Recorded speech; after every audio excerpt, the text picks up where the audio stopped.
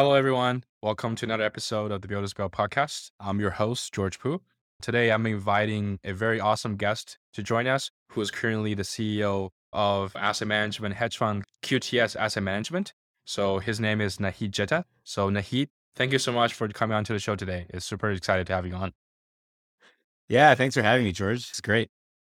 Yeah, thank you. So I know, Nahid, you're currently running QTS Asset Management. From what I know, it's a hedge fund. Can you tell us more about what is a hedge fund and what do you guys do on a daily basis?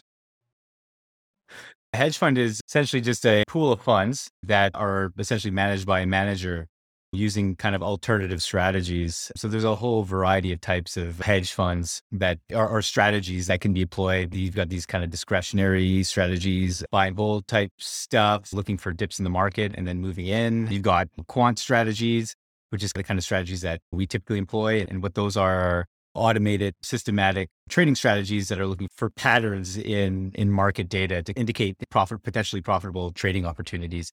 So it's a pool of funds being managed by a variety of different types of strategies. Okay, I would love to get into that in a bit. But before that, Nahi, let's talk more about your background. What was your background leading up to being the CEO of QTS? Yeah, so that's a good question. So I've had I guess, unconventional background moving into this position. Did my PhD in physics at the University of British Columbia. And, I was focused on biological physics. So we were probing individual molecules of DNA and protein at the single molecule level. It's a lot of fun. I was fortunate enough to get a professorship at the university after finishing up my PhD. But it was around similar times, closer to the end of my PhD, where I started really getting into financial markets, reading a lot about the chaotic environment that a financial market kind of exhibits. So reading Benoit Mandelbrot was kind of my first book, Misbehavior of Markets. And then I tried to actually build a stochastic volatility model based on some of his papers and his collaborators' papers. This was closer to my end of my PhD, and I'm just pursuing this stuff out of fun.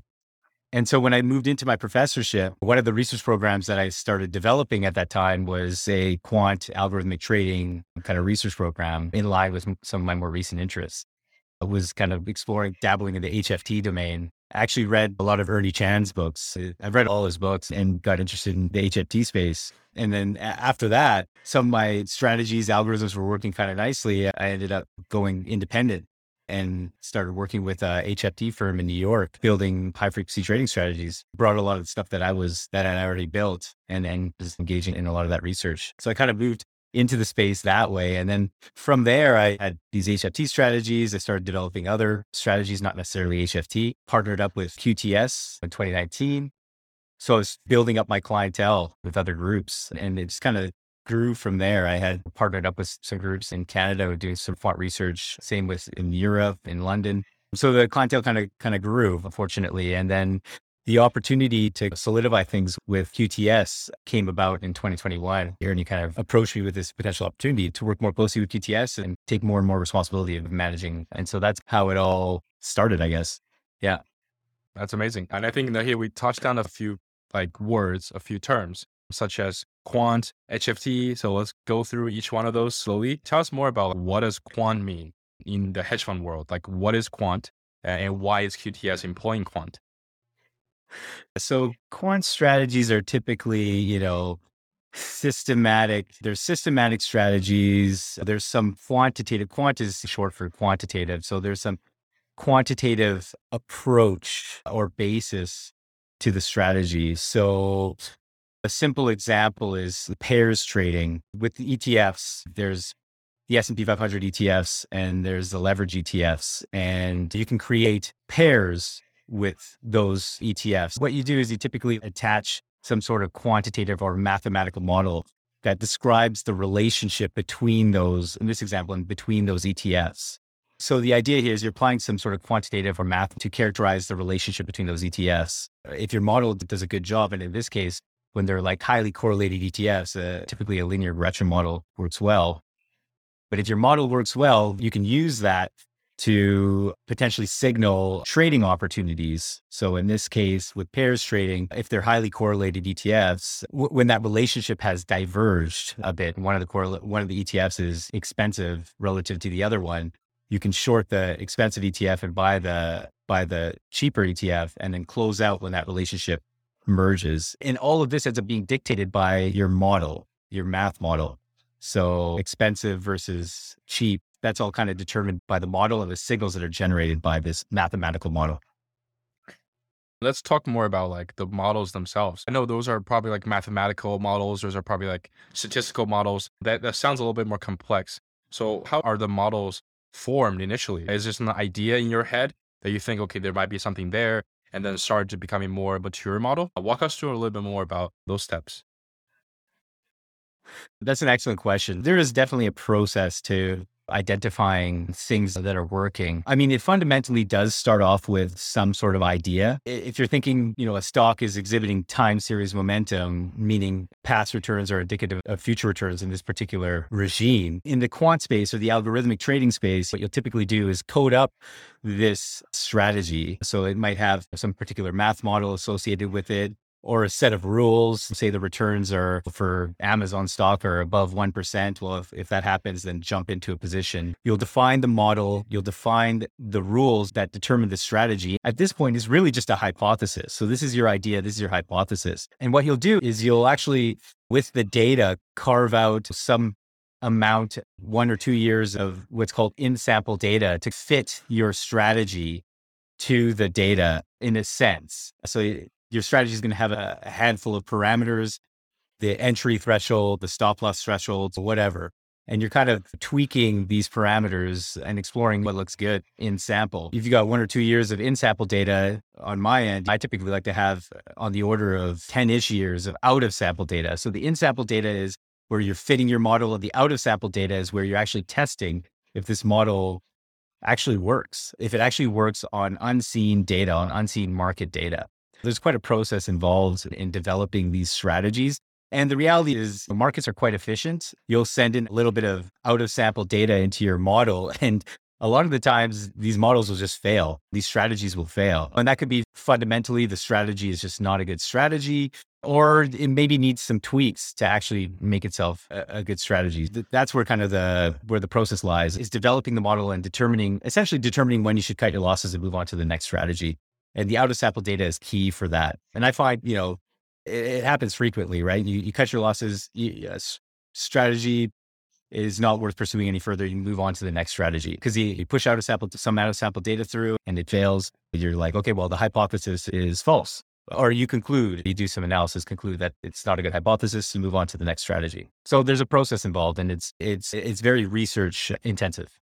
I think that the process you just mentioned, I think is super interesting because it's so different from the traditional hedge fund way of doing things. I guess the traditional hedge fund way of doing things, there are many ways they can do things, but the primarily way I think is to do some fundamental analysis about a certain stock or many stocks, and then pick a few stocks that might go up or down. So that has been traditionally the way those kind of firms do it. So can you talk more about how Quant is fundamentally different from the traditional hedge funds? I think what you're talking about is discretionary approaches versus, I guess, these like quant approaches is what you're narrowing in at. And I think the biggest difference between quant and discretionary is with quant, you can actually back test your strategy. You can see how your strategy would have done in the past with all of this data that's readily available. So you can code up this strategy. It's perfectly defined. And then you can see how it would have done in the past. With a purely discretionary strategy, you can't really do that. Even with hybrid quant discretionary strategies, and hybrid strategies are like that I described, there's some sort of quant model that guides decision making, but ultimately the final decision is a discretionary decision. Even in those cases, it's pretty difficult. You essentially can't get a back test for those kinds of strategies. And I think that's the biggest difference here, is being able to actually test how a strategy would have done. So there is much more of you're able to actually do science in a way. You can develop hypotheses and test hypotheses and with the data and kind of zero in on something that could actually work. Yeah. To your point with fundamental analysis, there's quant strategies can make use of all that fundamental data as well. And certainly some strategies do. So there's a lot of kind of space to play in the quant space. So as long as the data is available, you can build something. I think that he also mentioned something about like back testing and all the whole process, which brings me to my next question is like, I think a lot of retail traders or people who don't really understand quant, their notion or their understanding of quant is imagining a few PhDs or 10, 50 PhDs sitting in a room trying to crack the code for how the stock market operates. And some people say Renaissance might be doing that, and there's just a lot of hype about it. So, in your opinion, what is the actual quant? QTS is a quant firm, and you deal with quant firms every day. Is that myth true, or, is it actually quite different? Oh, trying to like crack the market or break the market or find some like secret sauce that wins all the time. Is that the question? Yeah, exactly. I don't know if there's necessarily a yeah, you brought up Rentec, which they've got a incredibly impressive. I mean, it's a pretty secretive fund, but from what has been talked about with respect to that fund, particularly the book "The Man Who Sold the Market," there's a lot of discussion about the track record, and they certainly have a very impressive track. But it's unclear with the details of their strategies. But in general, I don't know if there's any strategy that is going to just work all the time. There's something called alpha decay in the space. One simple example of how alpha decay takes place is, one quant firm independently discovers some sort of pattern in the market data and they exploit it with some sort of trading strategy, maybe an algorithmic trading strategy. And it's working out and they're making profits. But there are a lot of smart groups that are also doing similar things, looking for various patterns, looking for strategies, and lots of other smart groups are going to eventually find what you found. And the idea is as more people jump on a strategy, the profit opportunities start to dwindle. And then eventually, as enough people kind of employ the same strategy, the profitability of the strategy goes essentially to zero. And then you got to kind of move on to the next thing. So think of the space as a process of constant innovation. You're constantly developing strategies, looking for profit opportunities in the market, but you can never really stop there once you've identified a strategy that might be profitable, that looks good, because you never know when that strategy is essentially the profitability is going to decay. So you're constantly developing new strategies. And then fundamentally, you have some kind of portfolio of strategies.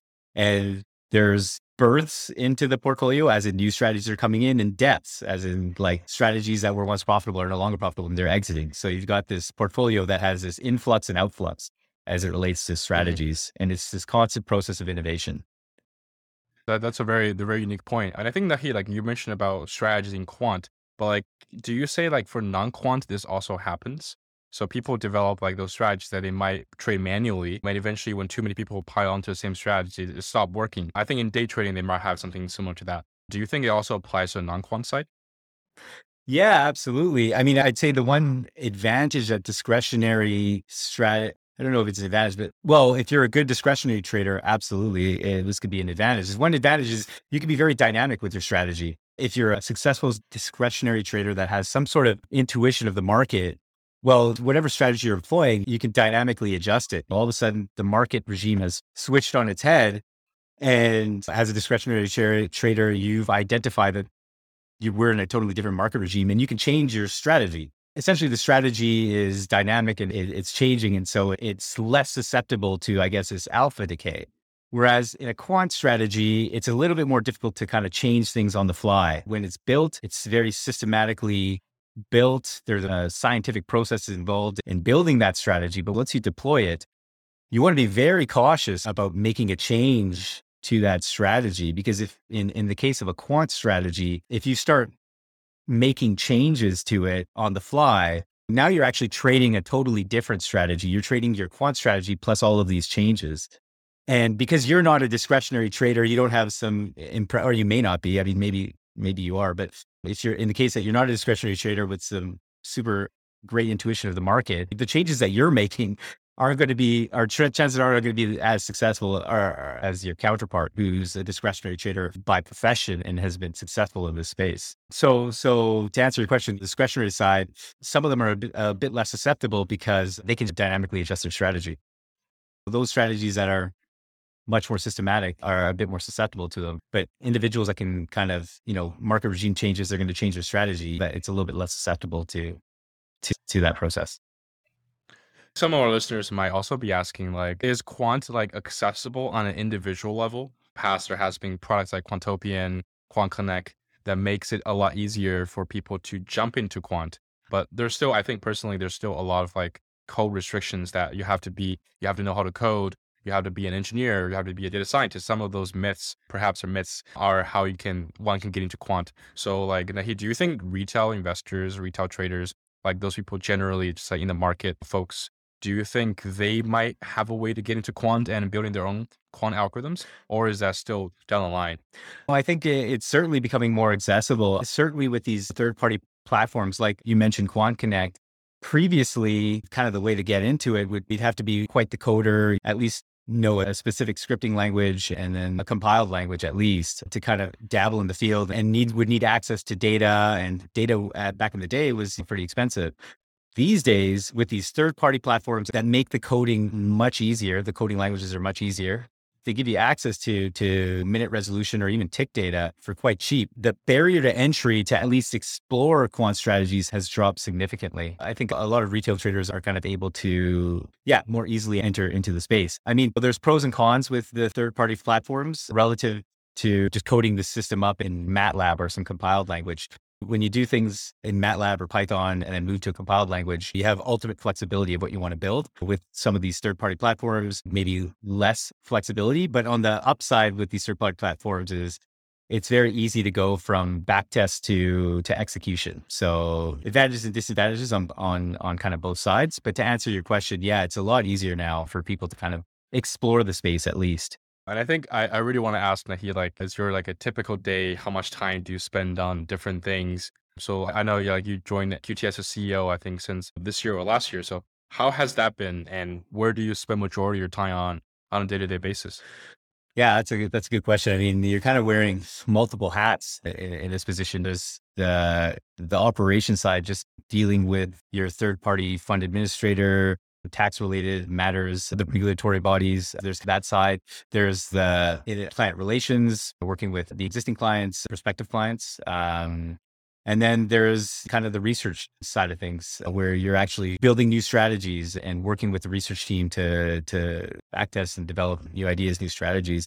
And I'd say all three aspects obviously all of it is very important, and it actually ends up roughly evening out in terms of time. Operations, working with the clients, and the research to kind of improve the fund, improve the strategies, improve our tracks.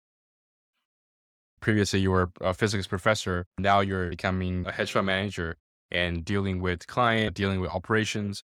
So is that a very different transition for you? How has that transition been like for you to be now doing some research or mostly operations and investor relations, for example? So yes and no, the transition is different. I mean, I'd say on the details are quite different, working with clients or dealing with the third party administrators or the regulatory bodies.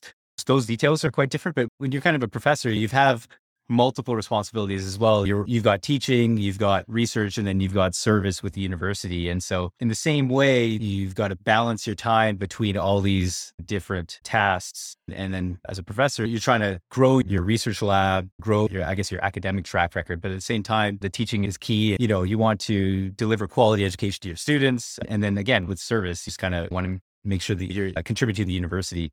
So all these things are, again, very important priorities.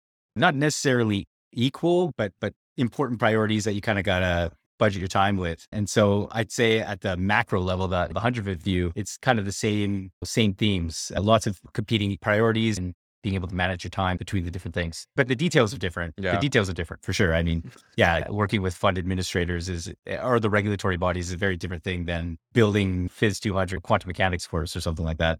Yeah. Yeah, I can definitely see the differences there. Yeah. And I think in the hedge fund space, I think in the past couple of years, like there has been a lot of changes, not like in the fundamentals of hedge funds, but in terms of how the new generation of investors and traders are using apps such as Robinhood, such as Wealthsimple. They are becoming more and more powerful. For example, like I think the GameStop, I think fiasco, some might say, has really proven that like hedge funds are now becoming less and less powerful. And there's always this like hypothesis that about retail investors that hedge funds are just those powerful companies that have hundreds of billions of dollars just throw at problems. So how are you feeling those dynamics? And do you think hedge funds are now less profitable because of retail investors? Just in general, just want to get your thoughts. I'd say the biggest thing, it's an interesting shift in the market environment. So what I'd say is markets are dynamic. They're always changing, kind of enter into new environments that are unseen. And this is a very interesting regime shift or behavior of the market that we kind of haven't seen. That's the massive influence on the market of the retail investor. And like to your point, very much kind of enhanced by these kind of apps like Robinhood and then these social media platforms, right? Where retail traders can actually more easily communicate and align their trading activities.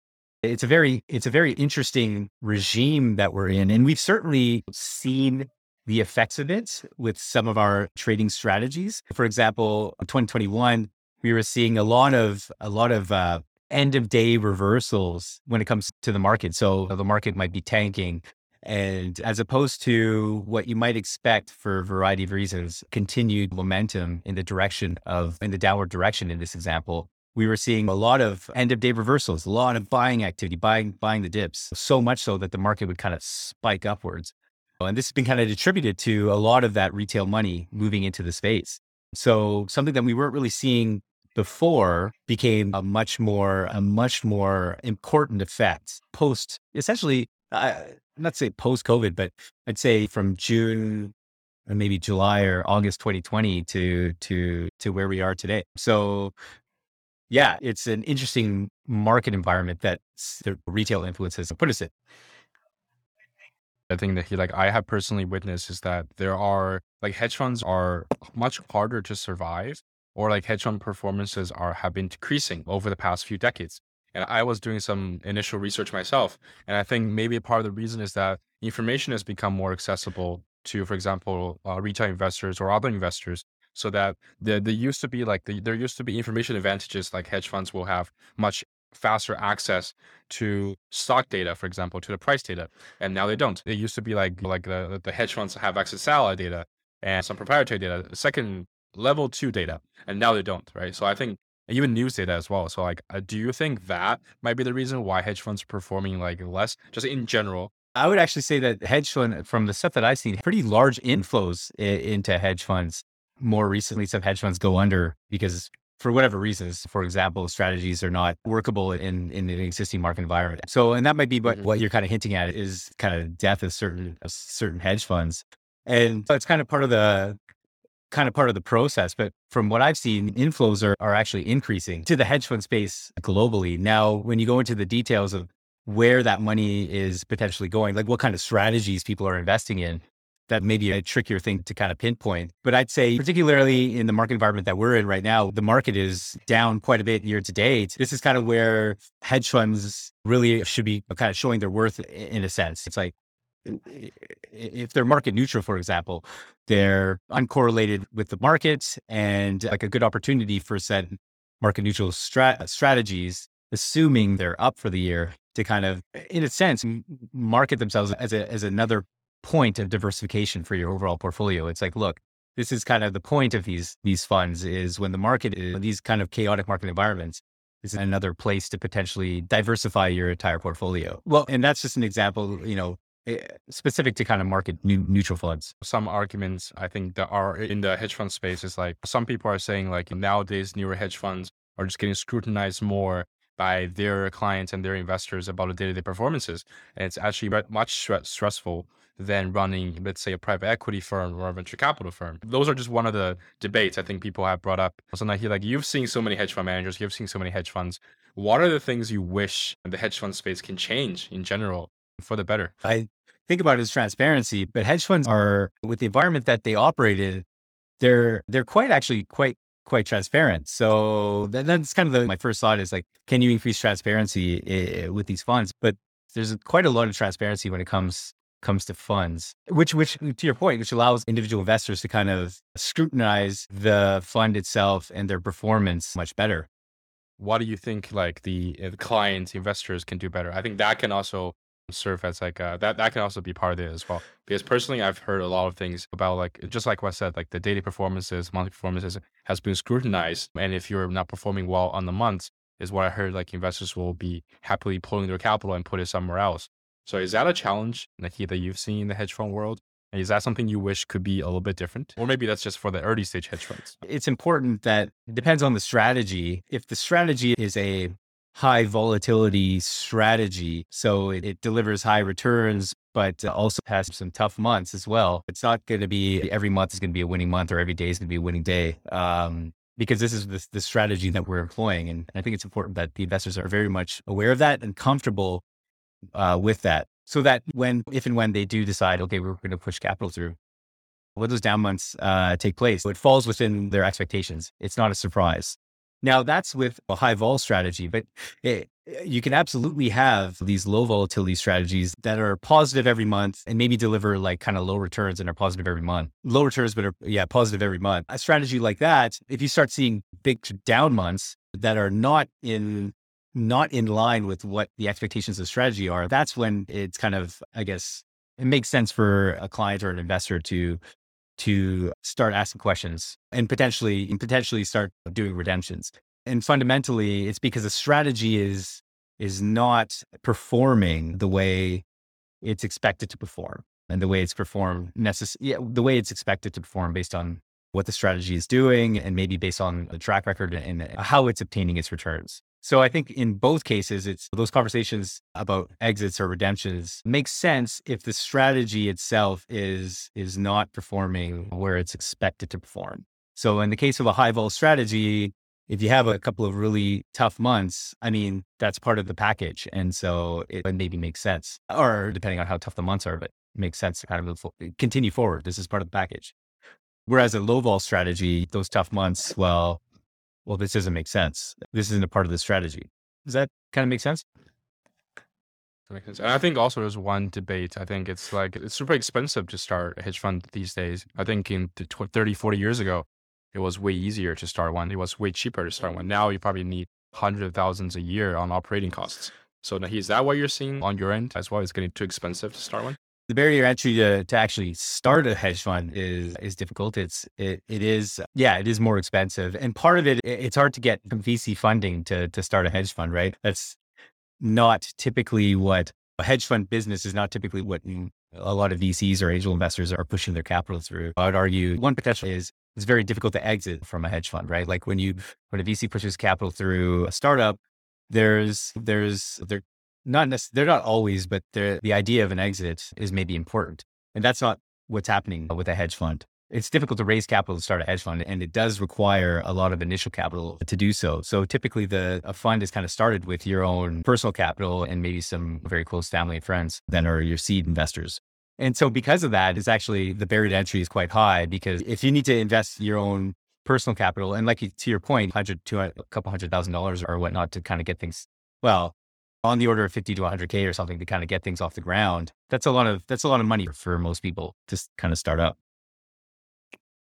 That's definitely something that like the space has to improve, right? Because like when like it's for example, it's so much easier to start up these days at like near zero cost, whereas to start a fund, it's like $100,000 a year on cost. So I think that's something definitely like I personally think the space needs to improve. So yeah, let's move on to the next question. I think I really wanted to ask like, what are your vision for QTS for the next 5 or 10 years? I ask this question to every guest that comes on the show, many of them startups. I know hedge funds are different, but what are your plans for QTS for the next 5 to 10 years? Yeah, it's an excellent question. I mean, because we're a hedge fund, well, there's two kind of objectives and they kind of go hand in hand. And one is just to kind of scale up, grow your AUM for your fund, for your strategies. And then the other objective is to essentially deliver a quality product, quality strategies that have gone through the ropes when it comes to your testing and have identified real alpha in the market. And these two kind of go hand in hand with a hedge fund, right? If you've got quality strategies, then it's a lot easier to raise your AUM. And so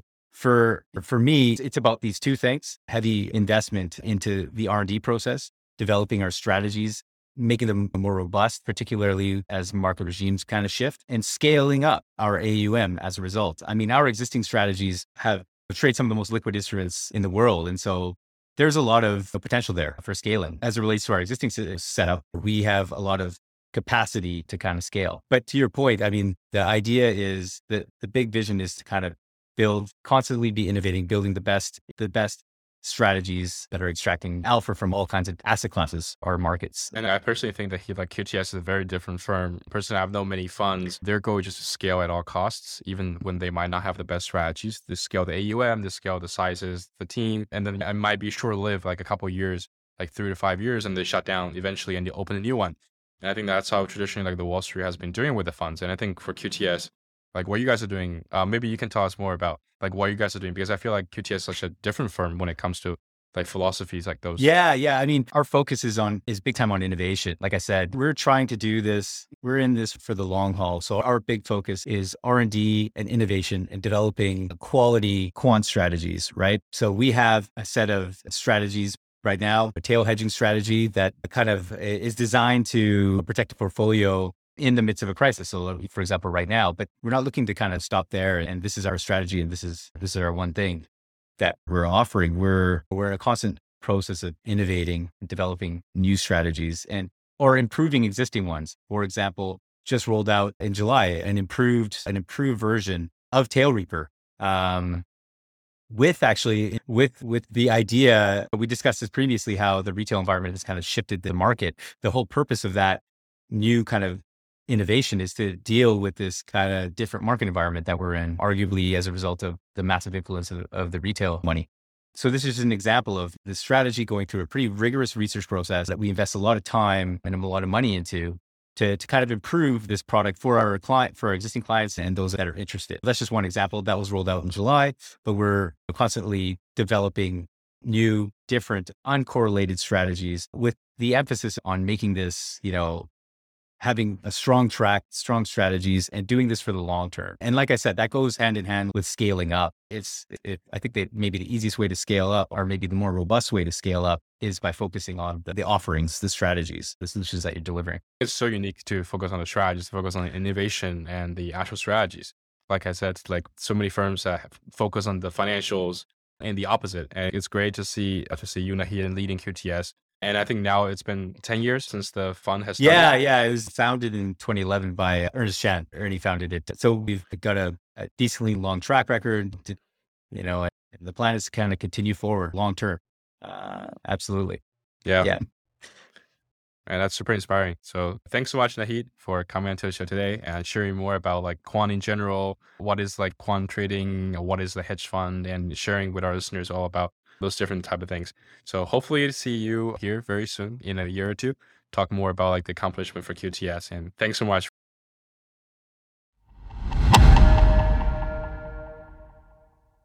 Builders Build, a BloomX podcast, is hosted by George Poo and does not constitute a recommendation for any organization, product, or service. For more Builders Build content, subscribe where you get your podcasts and visit bloomx.io to join us on Discord.